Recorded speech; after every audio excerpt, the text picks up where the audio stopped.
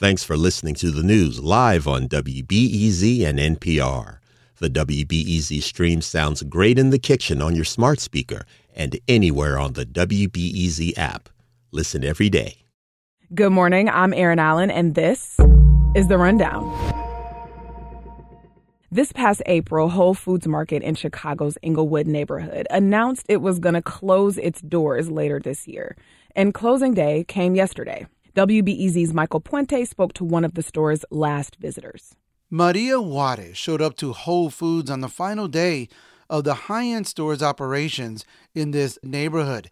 She left the store late in the morning with a couple of bags of items, less than an hour before it was to close for good. I hated closing because I was there in the opening day. We had a great time. We worked to get this store open in this neighborhood, and I don't know why it didn't work. It should have worked. We need something like this. Now that Whole Foods has closed, that leaves Aldi as Englewood's only major brand grocery store.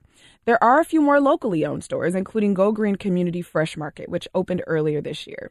So far, it's unknown what will take the place of the Whole Foods location, but Black Club Chicago reports community members and aldermen are strategizing to find another healthy and high quality, yet more affordable option. A lot of us experienced more profound mental health issues as COVID-19 sent us into isolation, loss, and grief. But a new study shows that suicidal thoughts among Illinois youth surged before the start of the pandemic. The study will be released today by Northwestern University's Feinberg School of Medicine and Lurie Children's Hospital. It found that emergency departments in Illinois experienced a spike in visits in the fall of 2019 from children and young adults aged 5 to 19 years old with suicidal thoughts. The study examined data from 205 hospitals throughout the state beginning in 2016, and it found that there was a spike during the pandemic as well. Dr. Audrey Brewer at Lurie helped write the report. How do we think about addressing trauma, whether it's related to trauma in the home, parents dealing with their own mental health concerns? The study will be published in the Journal of Pediatrics. And thanks to WBEZ's Michael Puente for his reporting on this as well. Most of us acknowledge that climate change is a problem, and some of us are doing what we can to reduce our carbon footprint. But at the moment, global warming is still a thing of the now and of the future, and ComEd and Argonne National Laboratory are doing research to prepare for this. They just released the first phase of a study examining how climate change will impact the power grid. WBEZ's Indy Cara tells us more. The study uses Argonne's climate modeling to identify and prepare for real risks to the local grid. Their projections found conditions in northern Illinois will be warmer and more humid by mid-century, with more intense summer heat waves, which means ComEd equipment will have to work in extreme heat, and the grid needs to support an increased demand for electricity.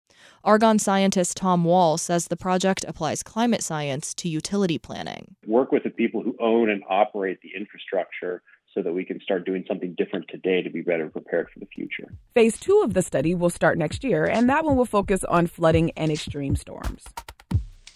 And a few quick hits before we get to weather. Millennials came through last week during midterm elections, second only to boomers in turnout in Chicago, according to the Tribe. And 16 students from St. Ignatius College Prep were injured when a tractor-trailer rig crashed into their bus Saturday evening in Indiana. As of yesterday, all of the students were in stable condition. Ahead of the holiday travel rush, flight attendants are calling for legislation to protect them from abusive passengers. I know traveling to see family can be stressful, but y'all, be nice. In the weather today, partly cloudy this morning, then even more cloudy as the day goes on, high in the low 40s. And in the wee hours tonight, snow, low around 35 degrees. And that's it for now. Coming up this afternoon, this is the first episode of a new show. So we're going to get a little more acquainted.